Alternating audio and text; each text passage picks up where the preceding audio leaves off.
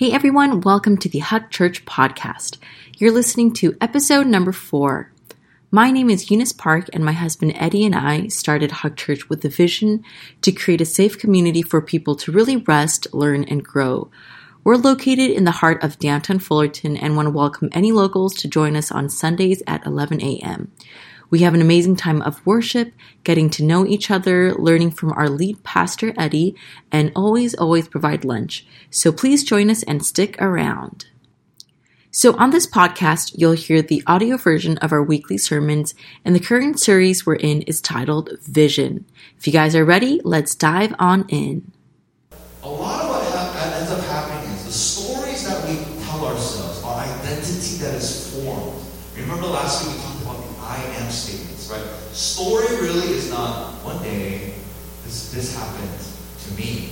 That's just a story. That has no power. It's when the story has created for you to say, because that happened, I am this. Because I failed that class, I am dumb. Because I got divorced, I am unlovable. Because I made that one mistake, I am a criminal. I am a bad person. That is when the story anchors itself and we have this attachment and belief and we are straight about it. Okay, like, right? That's what limits us from getting to our vision. It's very restraining. I'm glad you're laughing at some of those horrifying traumas that we can talk about anyway, okay? I'm kidding, I'm joking. We can have fun here in church. Okay?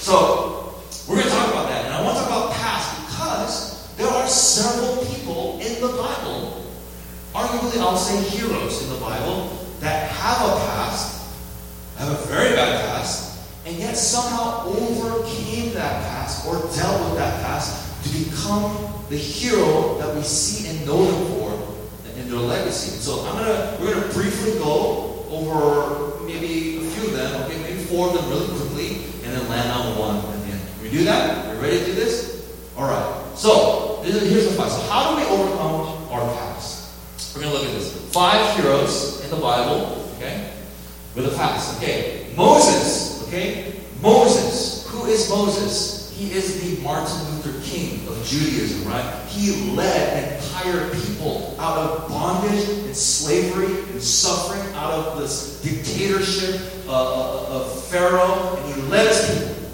right into the promised land. He is that person. He is known in the Bible as the most meek and humble man. He spoke with God face to face, the greatest prophet of all time before Jesus, right? That is Moses' legacy, right? But do you know he had a past? Yeah, he had a past. He has a temper problem, okay? He beat down on an Egyptian that was messing with one of his boys. And guess what? His temper got so beyond him, he murdered the Egyptian. So his past, he's a murderer, right? Cold-blooded killer, all right? And that person became, what if we found out that Martin Luther King shot a white guy before he was Martin Luther King? That would cause, how can he become Martin Luther King with that type of past? But yet we see Moses overcome this identity of like, instead of I am a murderer, I am a servant of God. Okay, Moses, that's a story. But the hero past overcome. Ruth. Okay, Ruth. You know the story of Ruth? Okay? Ruth was a Moabite woman, right, who Jews do not like, married a Jewish man, and guess what? Her husband died. And guess who she's stuck with? Her mother-in-law. So a lot of men are like, so what, right? Like men are kind of like, what is that? Why is that traumatic? Okay, so woman, right? If your husband died and all you have in life left is the covering of your mother-in-law, that's scary times, okay?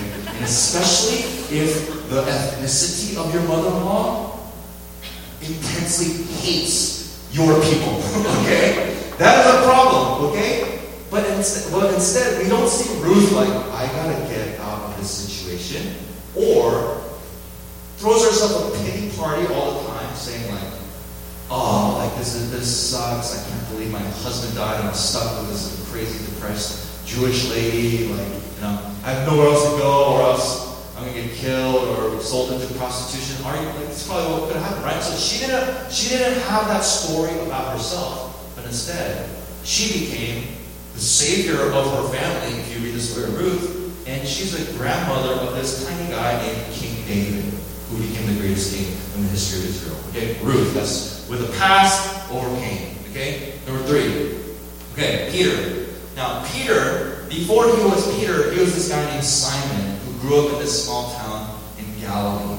Okay, and in Capernaum.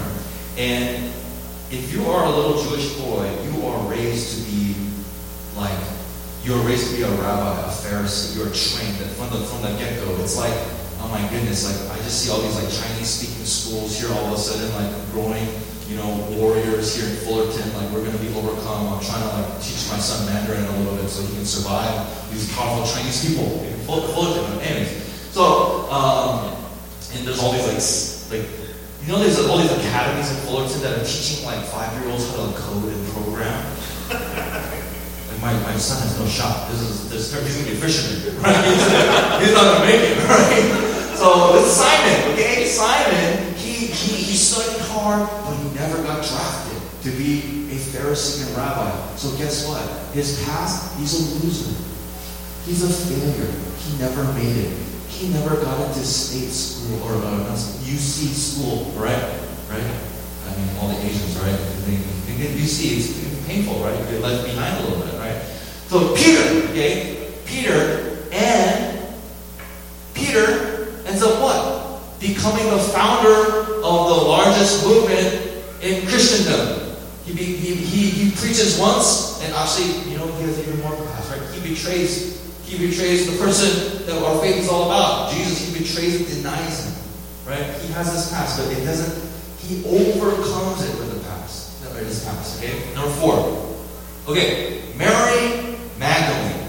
Now, I pick her because I have to do some cleanup. Now, you might have grown up in church with a tradition that Mary Magdalene is who? What do you know about Mary Magdalene? She's what? She's a prostitute. There's no Bible verse that says she's a prostitute. Yeah, so I feel really bad for this woman because there's millions of people throughout history that think she was a prostitute. Okay, Mary Magdalene, there's no evidence that she is a prostitute of any kind. Okay, because there's 3 women. There's Mary Magdalene, there's Mary of Bethany, who washes the feet of Jesus, and yet there is another woman who washes the feet of Jesus, who is a prostitute. Now, I'm going to write this down so people seem confused a little bit. All right, there's Mary, right? Mary Magdalene, Mary of Bethany. This is Lazarus' sister. Okay, everyone follow me, Bible nerds? Got it. I do this for you, by the way. And there's a woman, right? Adulteress, right? This person washes feet. This person washes feet, right? And so, what we do, because you had terrible children's pastors, not like myself, I was an excellent children's pastor, and told my kids about this stuff, but we have grown up and conflated that, this person washed Jesus' feet, and this person washed Jesus' feet, this is the same person. Mary of Bethany is the adulterous woman. There's no evidence that Mary of Bethany was an adulterous woman. And then we see Mary of Bethany, and then we see Mary Magdalene. Oh, hey, they're both named as Mary. They're the same person. Do you see how that happened? It's like a rumor. It's like a telephone gone wrong. Okay, bad. You learned something in church today. Okay. So there's no evidence that Mary Magdalene is this person. Very far from this person. It's possible that these 2 are the same, but again, it's possible 2 women wash Jesus' feet. Okay, it's very, very possible that that's happened. Okay, doesn't mean that they're the same person. So, but this for sure is not that. Follow me? Okay. I just, when I get to heaven and I meet Mary Magdalene, it's like, hey, I vouched for you. I cleaned you up your name.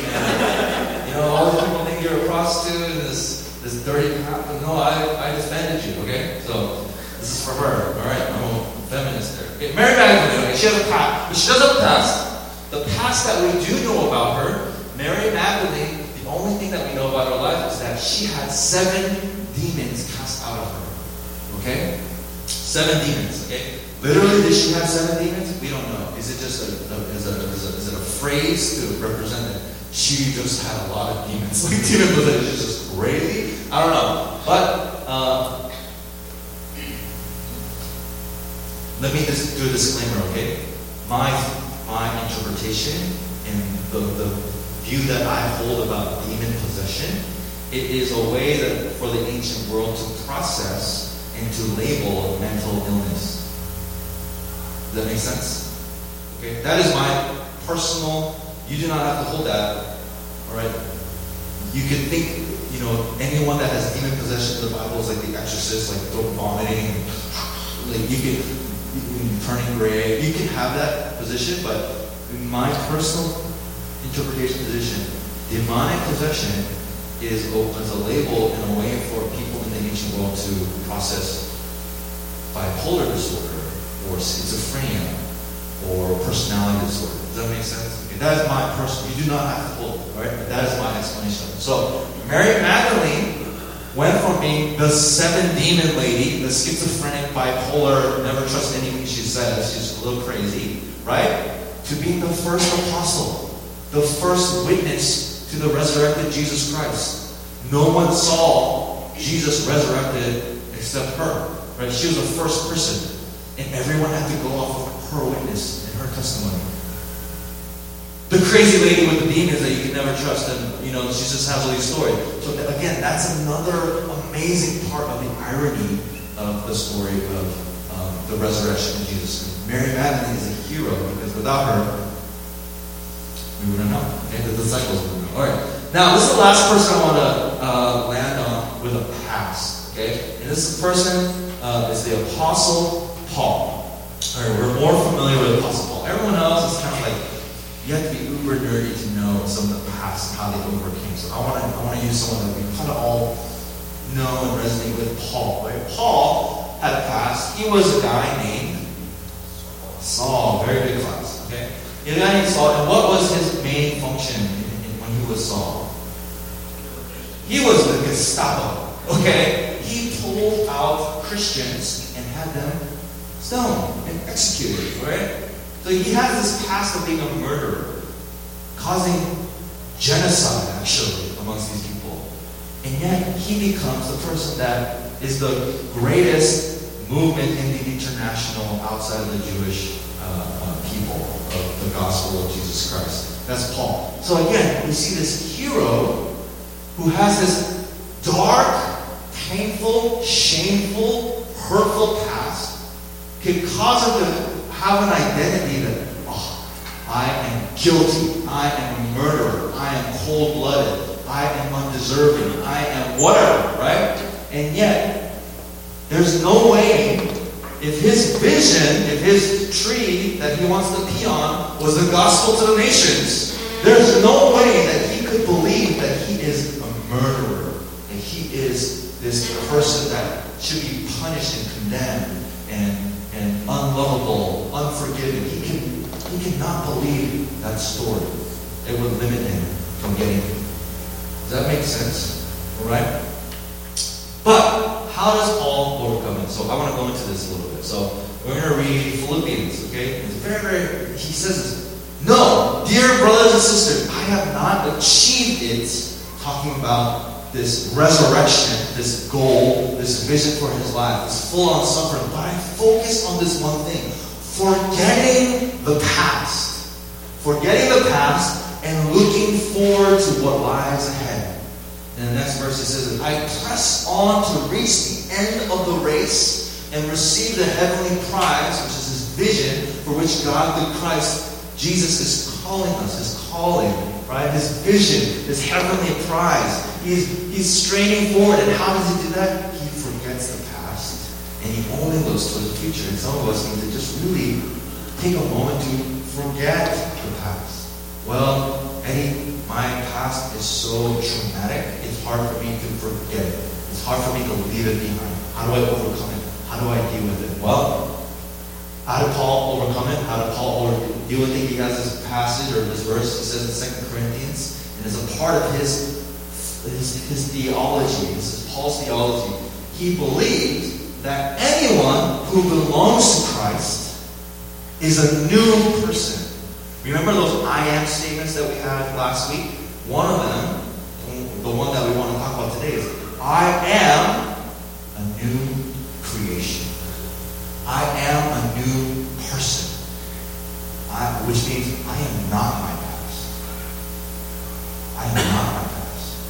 am not who I am when I did that horrible thing back then.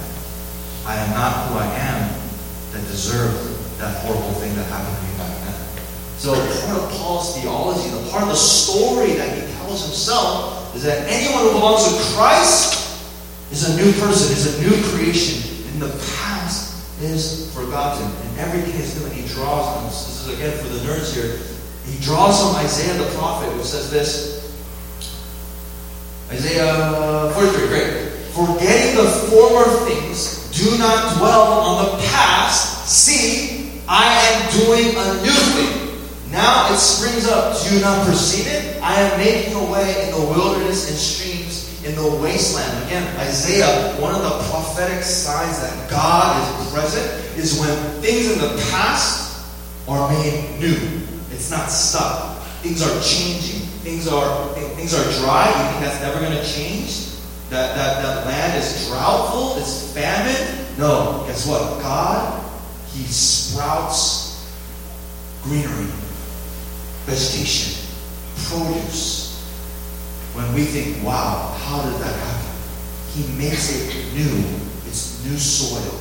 It's new elements. That is how we know God is present. When something that you think can never change transforms and something new happens. Okay?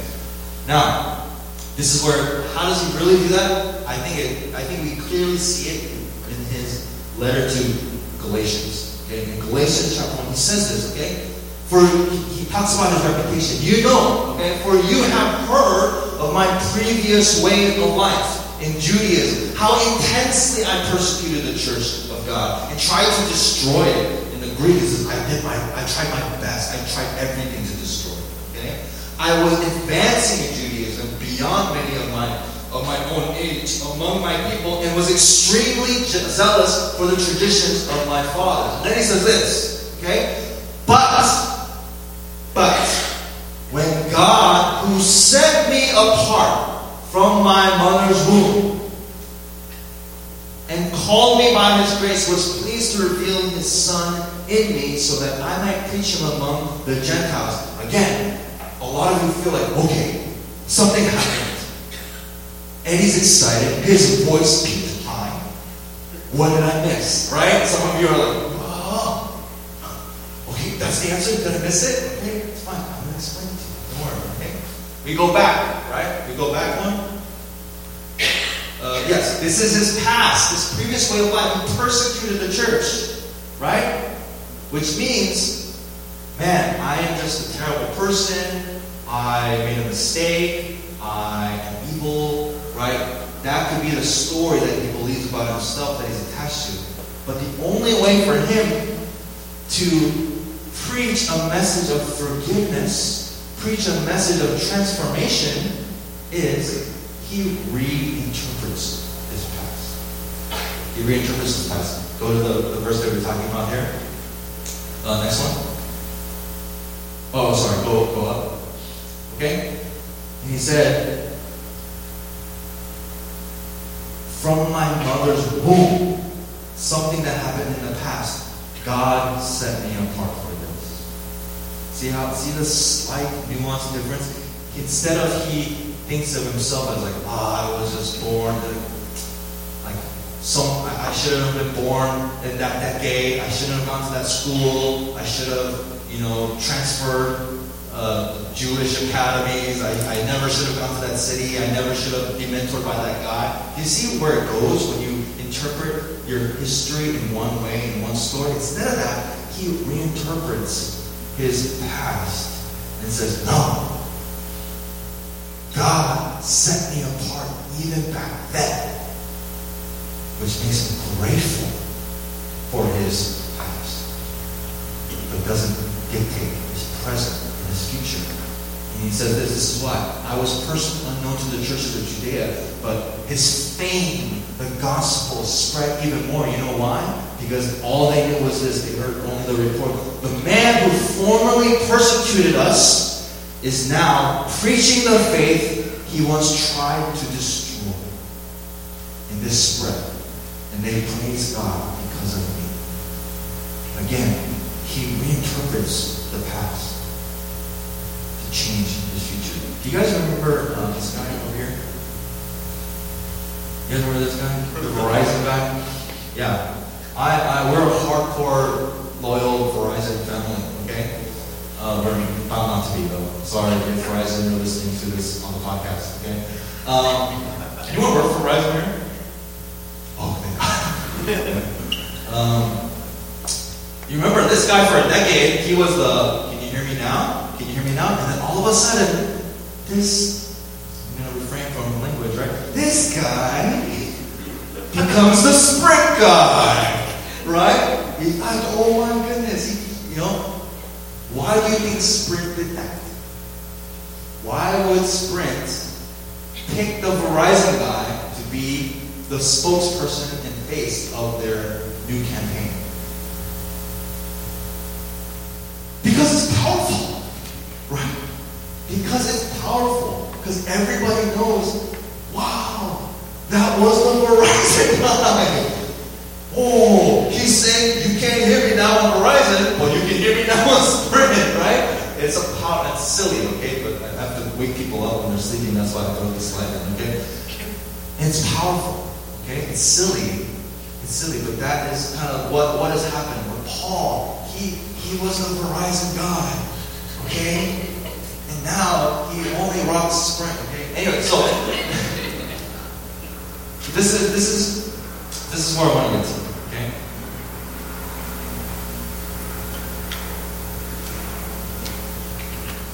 A lot of us, when we view this, we see it as our past. It's painful. It holds me back. I have PTSD, post-traumatic stress syndrome. Right? But here's the thing. When we look at the people that we just talked about, the past didn't change. The past didn't change. Nothing can change the past. Because you know why? The past, it's in the past. It's gone. We don't have a time machine to go back and redo it as much as we want to do that and create many movies about cars and hot tubs that can do that. We can't do that. You know what we can't change though? We can only change the interpretation.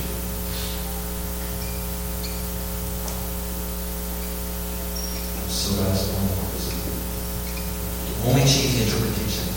And it's the story is the interpretation of our past.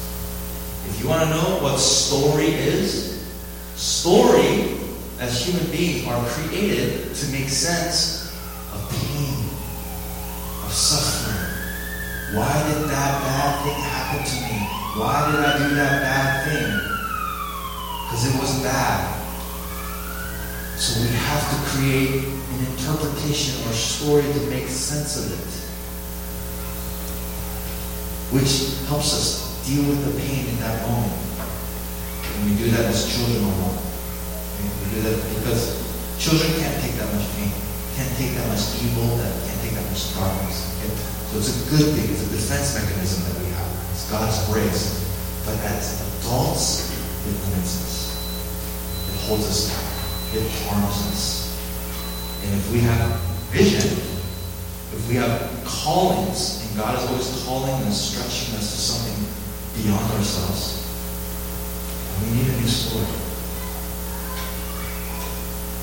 My message to you today is that you are not your past. You are not your past. You might say, I am my past. We believe I am a bad son. I am a bad daughter. I am unworthy. I am dumb. I am inadequate. I am whatever. And we believe it. But the past is gone. What we need to do is do the work of reinterpreting that. Because there is more than one interpretation of that past. And I hope and pray that like Paul, we can experience God redeem and reinvent that past. This is my message to you. How do we overcome our past? How do we deal with our past? It's by believing that I am not my past. That my past is something that happened. But what I believe is I am a new creation. I am a new creation. My hope and prayer for you is that you believe, you can say this, that I am not my past. I am a new creation. My past doesn't define me. My past propels me. My past is something that happened. My past does not dictate my future. My past is the past. It is not my identity. It is not who I am. I am a new creation. And that is what I so desperately wish and long to call us into. Can you repeat after me? Can we say this as a kind of finale to this? Can you say, I am not my past? Oh, I can't hear you say, I am not my past. I am not my past. I am not my past. I am not my past. I am I am a new creation. a new creation. I am I am a new creation. a new creation. Now, remember last week when we said the I ams and this week, I made you do something like physical, kinetic, and you might hold someone's hand, your friend or your spouse or partner, and squeeze it as you say this, or you might hold your hand over your heart. It could be even crossing your fingers. I don't care what physically you do, okay? But we're going to say this one more time, and you're going to make a physical act, okay? You know why? Because your body remembers the moment. It creates a memory. It creates a story, okay? It creates a new story. So do your physical thing. Squeeze the hand over your heart, head, cross fingers, whatever. Put your hand in your underwear, whatever. Okay, it's free here. It's a safe place. Okay, say this: I am not my past. I am not my past. I am not my past. I am not my past. I am I am a new creation. a new creation. I I am am a new creation. a new creation. And I pray you believe it. I pray you believe it. Because God so desperately wants you to know it. God so desperately wants you to know it.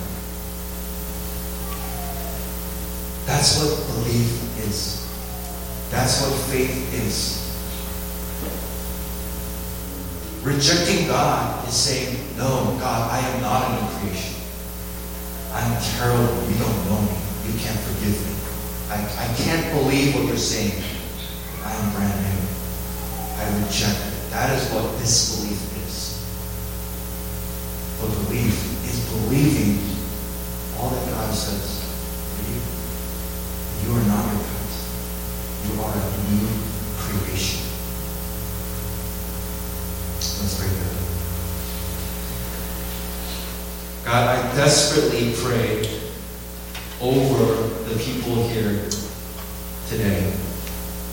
People who walk in here saying, I am something because of their past. People might say, I am this. I am that. Nothing, and that will never change. But God, I pray that our visions, as you are instilling in us, it's causing us to re-question the stories that we tell ourselves of who we are. I pray, God, that we will more and more believe this statement. I pray that I believe more and more in this statement. That I am a new creation. That I am not my past. I am not my mistakes. I am not my failures. I am not my inadequacies. I am not all that society says that I am. I am not what my mother says I am. I am not what my father says I am. I am not what my friends say I am. I am who you say I am. And you say that I am loved. You say I am your child. You say I am forgiven. You say I am a new creation.